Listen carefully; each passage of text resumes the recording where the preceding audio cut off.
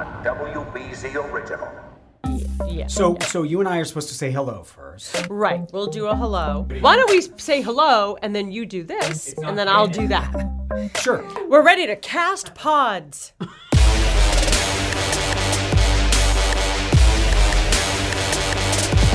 Welcome, everybody, into a special episode of Studio BZ. Liam, do you feel the electricity in the air? Oh, always when I'm around. It's just extra special, though. It is extra special because we have two special guests in with us. In the studio right now, we have WBZ's Chief Meteorologist Eric Fisher, along with Executive Weather Producer Terry Eliasen. Hey, guys, welcome into the studio. Hey, we haven't had a whole lot of work to do, so we figured we'd come in and chat. We're bored. Come on, give us something to do. We've been looking at you with an arched eyebrow over there in the weather. Putting your feet up. Anyway, we are bringing you this special episode to follow up on a story that had a lot of people talking this past November. Will it be another warm El Nino winter? Or could we be looking at a return of the dreaded polar vortex? Our weather team has been crunching the numbers here, and here's what Eric says we can expect. Which brings us to this year's winter outlook. While last year bucked the trend, it would be very unusual for that to happen 2 years in a row. So we're going with a colder than average and snowier than average winter, with the highest snow potential coming in January and February. Who's that guy? I never met that guy in my life. Clearly a delusional forecaster. The voice of our Eric Fisher, and I'm happy that it was off from that, but what the hell happened? Well, in the beginning we said, hey, if we're right, that's great. And if we're not right, that's great. And we were not right. What an absolute bomb of a winter outlook that we had this year. The worst we've ever had since we started doing them. Wow. What happened, Terry? How do you look at this stuff back in November when you were trying to gauge what the winter was going to bring us, and how did it differ? Well, and this isn't to excuse us at all, but I feel like we were duped a little bit by Mother Nature. I feel like Mother Nature was sort of showing, she was representing aces if for a poker player, and then when she turned the cards over, it was like, oh, that's kind of a dud of a hand. It was a pocket fours. Mother Nature pulled a fast one. And what I'm getting at is the month of November is typically sort of the month we look to. It points usually as to what kind of winter you're going to have. November was a very cold and it got snowy by the end. First snowstorm came early December, so signs were definitely pointing towards a colder than average and snowier than average period. And so I think before November came, Eric, correct me if I'm wrong, I think we were both sort of unconvinced about winter. In fact, there was a National Weather Service sort of fun forecast amongst meteorologists, and I looked back before we came in today. You had something like 20 inches below normal snowfall, and I think I had 15 below. Because we did that in October. It was in October, right? October. Yeah, and then for whatever reason, Mother Nature sort of, showed her cards. It was November. Yeah. Right. Honestly, it was November. So Can I ask a stupid question? Yeah. Because people love this stuff, the minutia of what you guys looked at. So seriously, based on going from October into November, when you say Mother Nature laid out these cards, so what is it specifically you were looking at? So there's a number of things that we look at going into it. And I think we should talk about first, why do we even do it in the first place? Why have a winter outlook? Whose big idea was for how long winter has outlook? this been going on? I don't remember long-term forecasts other than Audubon Almanac when I was a boy. Can I say I'm going to blame Eric for this one? Oh, my first year. Eric has been thrown under the bus.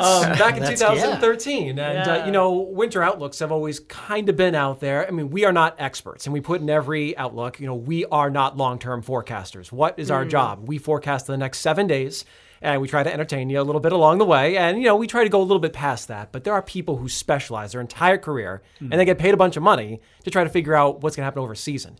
And someone might watch or listen and say, well, what does it matter? Like, why do we care about what's going to happen 2 months from now? If you are trading natural gas, if you are planning a heating bill, if you are looking at your planting you're a plow driver. You're a plow driver. There are lots of people, utilities, that want to know, what are our risks? What are we looking at? How should we prepare?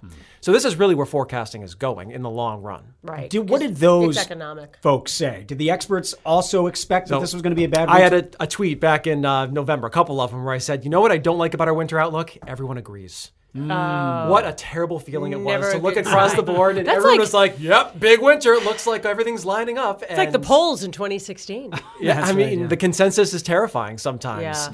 And I think at the very end, we almost said, maybe we should just change it just because. But is it where temperatures were, or what specifically in terms of all of your various data? So we spend weeks really digging into everything, looking at past patterns, looking at different months, seasons, how they progress, cold summers, wet summers, how fall works, how the ocean lines up, what's going on where.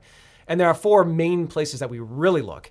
A big thing is the Pacific Ocean. What's going on out there? Is it an El Nino year? Is it a La Nina year? It's a huge expanse of the planet. It's a huge driver of what happens downstream where we live. And we looked at the Pacific, and we had warm water in the Central Pacific. We had warm water in the Northern Pacific near Alaska. Usually great indicator that you're going to get a lot of ridging out in that area of the jet stream. And so what that means for us is in wintertime, a lot of cold. It's something we saw in 2013 and 14 and 14 and 15. Those are our 2 biggest winters recently. Why does that mean more cold? Just that it sort of funnels cold air toward us? Basically, if you think kind of like the whole atmosphere is a roller coaster. If you're climbing to the top before your big drop, that was setting up toward Alaska. And then you're going to slide down the roller coaster, if you're thinking you're an air mass, down the eastern side of that, which would pour down into the United States. And so that pattern actually was really starting to line up, and then it vanished as soon as we hit mid-December, and it never came back. Because we really started hearing about El Nino about, what would you say, 15, 20 years Chris ago? Farley made it 1997, Right. 1997, 98 was a when it massive El Nino, emerged. and I think that was kind of like the birth of like The everybody. pop culture Nino. Exactly. Yo soy El Nino. El Nino. Everyone fear El Nino. And everybody's uncle was like, I've never heard of that before. and I feel like that has now got polar vortex is the latest like hip term. Yes. And, Yes, for the sure. polar and that vortex. came about. I think it was maybe the 2015 winter. 2013-14 was the first right. big one where that Not was. to mention the backdoor front. And so That's our spring issue here. My favorite. So what caused it to fall? Oh my God. Well, so here's the thing. All right, so It's a whole different conversation. Paula, come on now. Here's the thing with... So what caused it to fall apart? Well, here's a great question. So a lot of weather is chicken or the egg. I know I used to piss off all my professors in college because I would say, well, how do you know that created that? Why can't it be this created this, like this way? And there's never really a great way of saying, does the warm water make the pattern? Does the pattern make the warm water? What's forcing what to happen? And there's no really great reason as to why that went away. And it wasn't the only thing that went away. So the November rule was, if it gets cold, usually we end up getting a snowier season. We did an analysis over a few decades. Works every time except for last winter. And so we sat here and we said, well, 2 in a row? I mean, this works all the time. There's no way that November would fool us 2 years Couldn't in a row. possibly happen. We always feel like we're going to pay.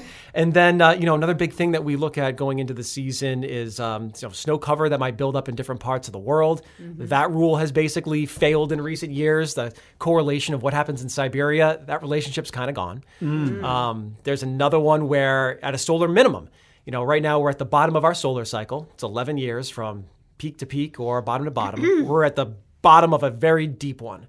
And a lot of research shows that when we're at the solar minimum, you get a lot of blocking. Blocking is basically, you think about where all the ridging is in the atmosphere, it's up toward the North Pole, and it forces cold down to where we live, and it slows storms down. So when we talk about Greenland blocking, or there's North Atlantic blocking, that's what we're talking about. That's where you get your big nor'easters, the ones that crawl along the coast, cold's trapped in, they bring tons of snow.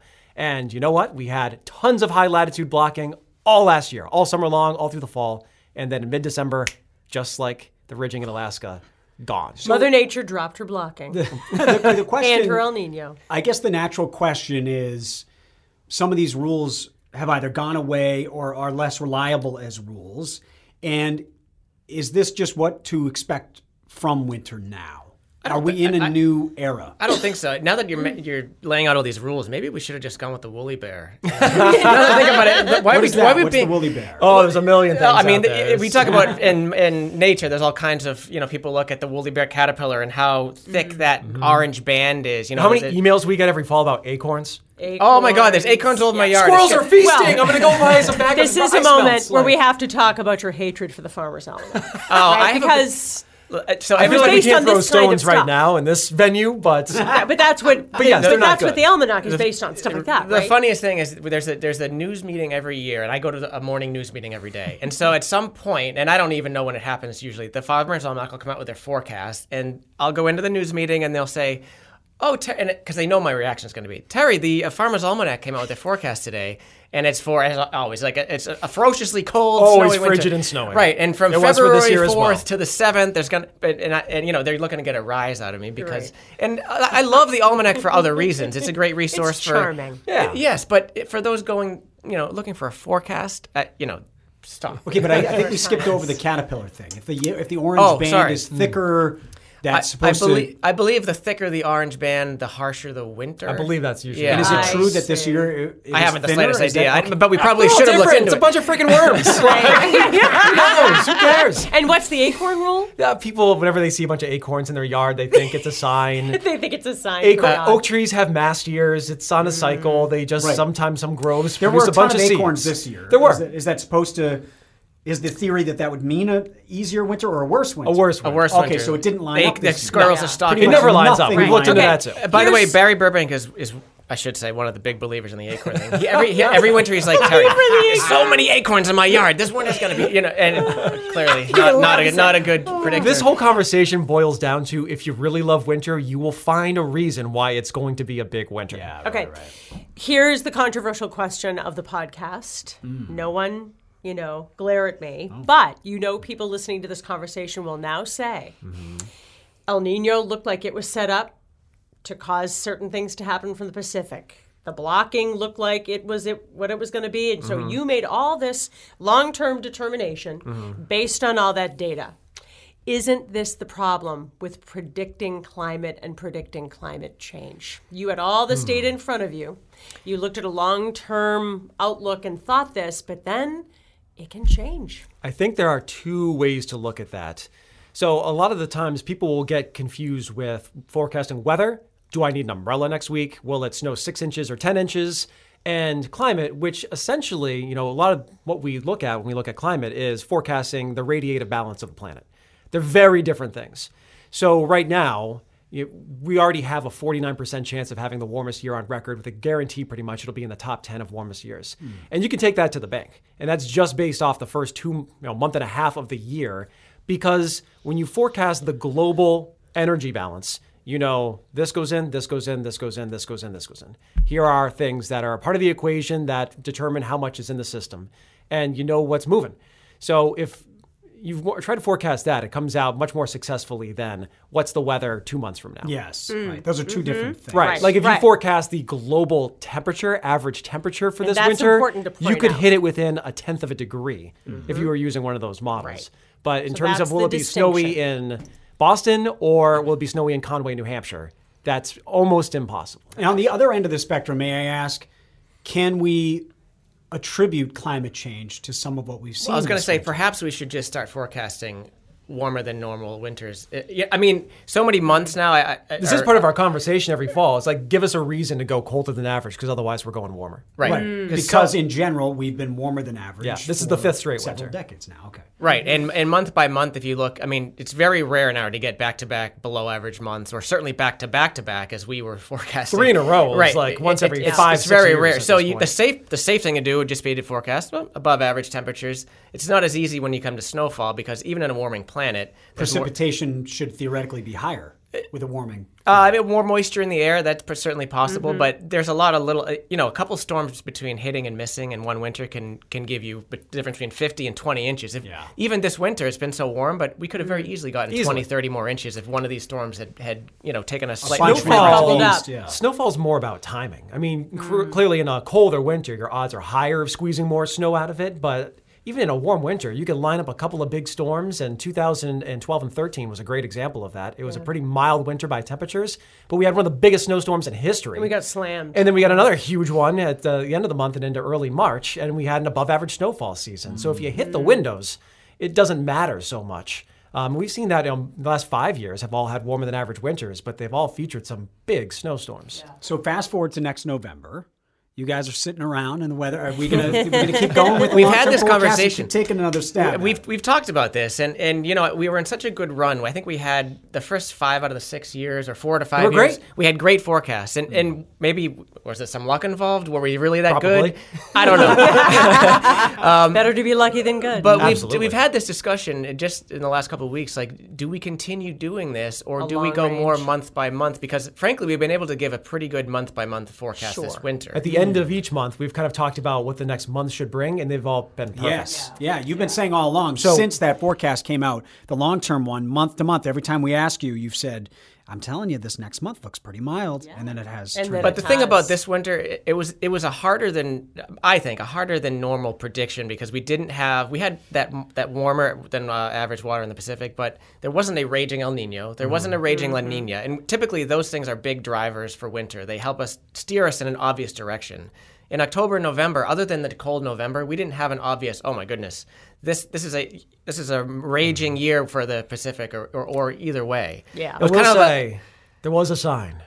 There was a sign out there, and it's the computer models, and everyone ignored them. Really? So a lot of the seasonal models would be what you would base it off of. Well, we go with more of the big kind of debates going into the season was, do you go with something statistical or dynamical? Meaning, do you look at the models, which are trying to read the tea leaves, which we know they are not perfect and they have their faults, or do you go by all these old rules of thumb that we're talking about? Dynamic. Right. That's statistical. Like what's going on in the Pacific and what's going on with solar and what's going on with just the recent state of how the climate has been acting.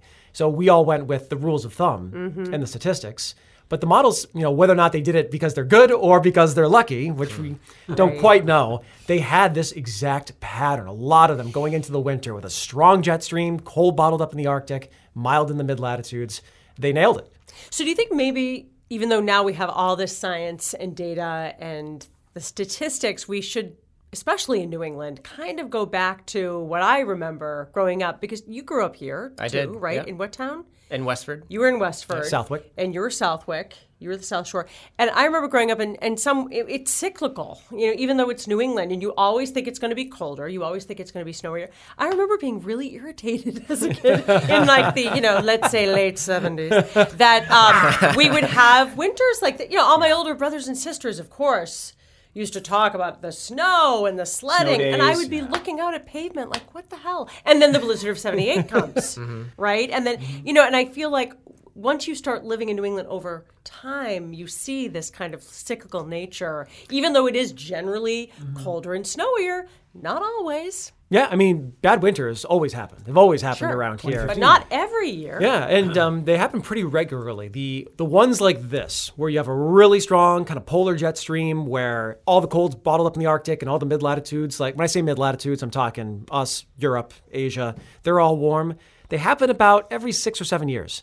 And it's pretty regular. So for us, it's this. You can go back to 2011-12, 2006 and 7, 2001 and 2. Those are all your really warm, quiet winters that we've had recently. And it's a very regular pattern. And it is a product of kind of where you grow up. Because your brothers and sisters, 60s, Worcester I'm guessing? County, yep. Yeah, 60s were rocking. We had tons of big winters and snow. All I heard about. We got to 1979 and it was done. 1979 to 1992 were full of so many dud snowless winters. You can't even believe. How do you think kids that were growing up in the last 10 to 15 years will talk to their kids about these winters? Will they look back and think of 2015 when there's 110 inches? Or will they look back and think, because the talk is all about warming, right? That's the climate change and global warming, and we have had some mild winters. Will they look back and say, when we were a kid, it was like, every winter there was hardly any snow on the ground. I don't know. It's been so variable. Yeah. The last 10 years, we've had some of our biggest snow years, but we've also had some big duds. But I think of my childhood that way, that it was very variable. Same thing.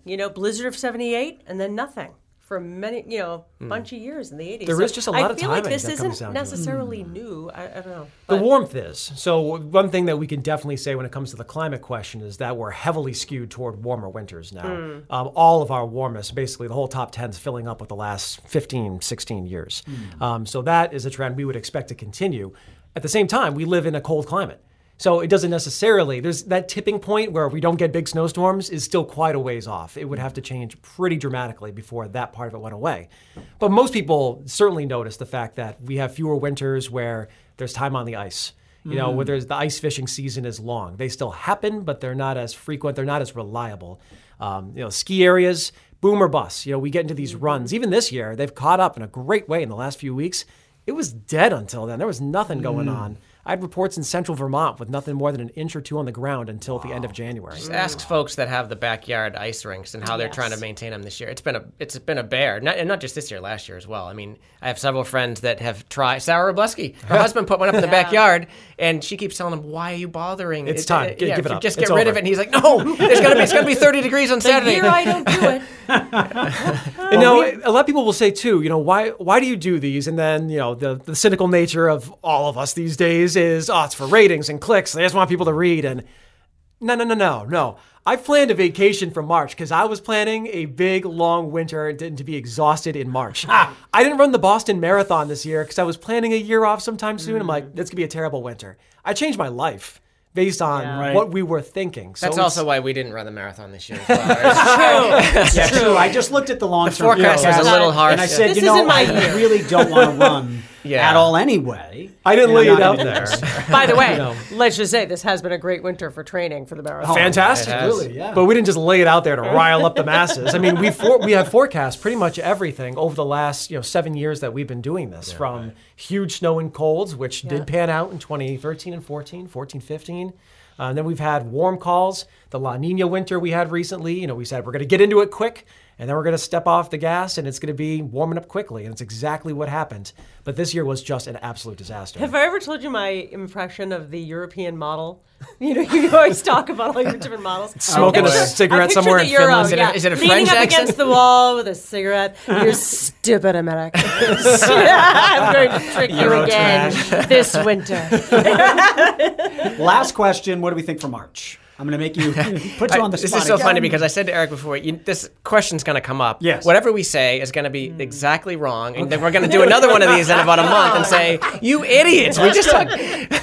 But Eric, go for it. It's a good time to remind everyone that at the heart, we're 7-day forecasters. Yes, so of course. We are here for you on WBZ to give you that next 7 days 7 all the time. It's usually great. So a lot of these types of winters. So we look back, and again, this is kind of a statistical approach. You go back and you look at strong polar vortex winters. What happened? Wire to wire, it was mild, it was pretty boring. It usually extends into spring. And when he says strong polar vortex, basically all the cold is bottled up around the North Pole. It's not leaking down. Yeah. So usually it keeps on going. We'll see if it happens this year. We know that at least the first day of March is going to be cold. After that, I want to still go with overall mild weather kind of being dominant. Now, March, you know what's up with March. Yes, it could be anything. It's insane. Long, It's your wet. crazy uncle. It's all over the place. It's going to snow in March. It's going to be freezing, and you're going to hate living here for a couple of days. It's going to be sunny and beautiful for a couple of days. Flowers are going to bloom. Birds are going to change. We'll get to spring. But I think that overall milder weather is probably going to dominate over the cold in March. Just remember, winter didn't really start last year until the beginning of March was when we got our biggest snowstorm. We actually have more snow now than we did all last year to this point. So It was just a lot colder last winter. it was colder last winter, but March can, March is fickle, and it will be. And I'm sure, like Eric said, there'll be times where people are like, "Why do we live here?" But I think he's right. I think overall the pattern suggests staying in the same, warmer than average. Of all those strong polar vortex years that I looked at, the only one that really descended into springtime cold was the 2006-2007 one. But that one also featured more of a cold flip in February, which we didn't get this year.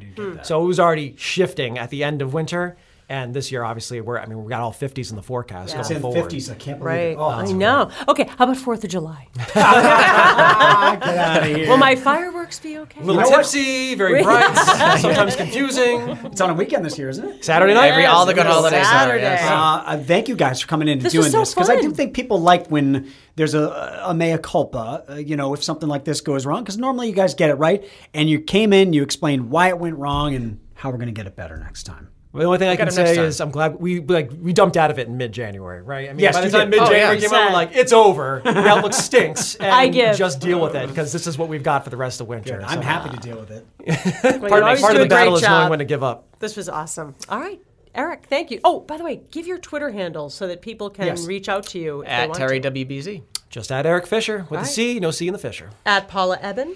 At Liam WBZ. We are going to be back in a few weeks with some new stuff. We'll tease you with that for a bit. We're still on hiatus, but we figured we would have this special episode in the middle of our hiatus because we've got exciting plans for the future. That's how we So, tease it. yes, tell us what you want to hear at Studio BZ Pod. All right. All And right. for the next time. We have to teach them the sign-off. Oh, yes. Have you guys done this before? From Secret the old handshake of some BZ sort? radio people from the 60s used to say, we'll be Z-ing you. Right. So, So that's our sign-off. until next time. We'll be seeing you. Thanks, guys. That's great. That was really excellent. That was fun.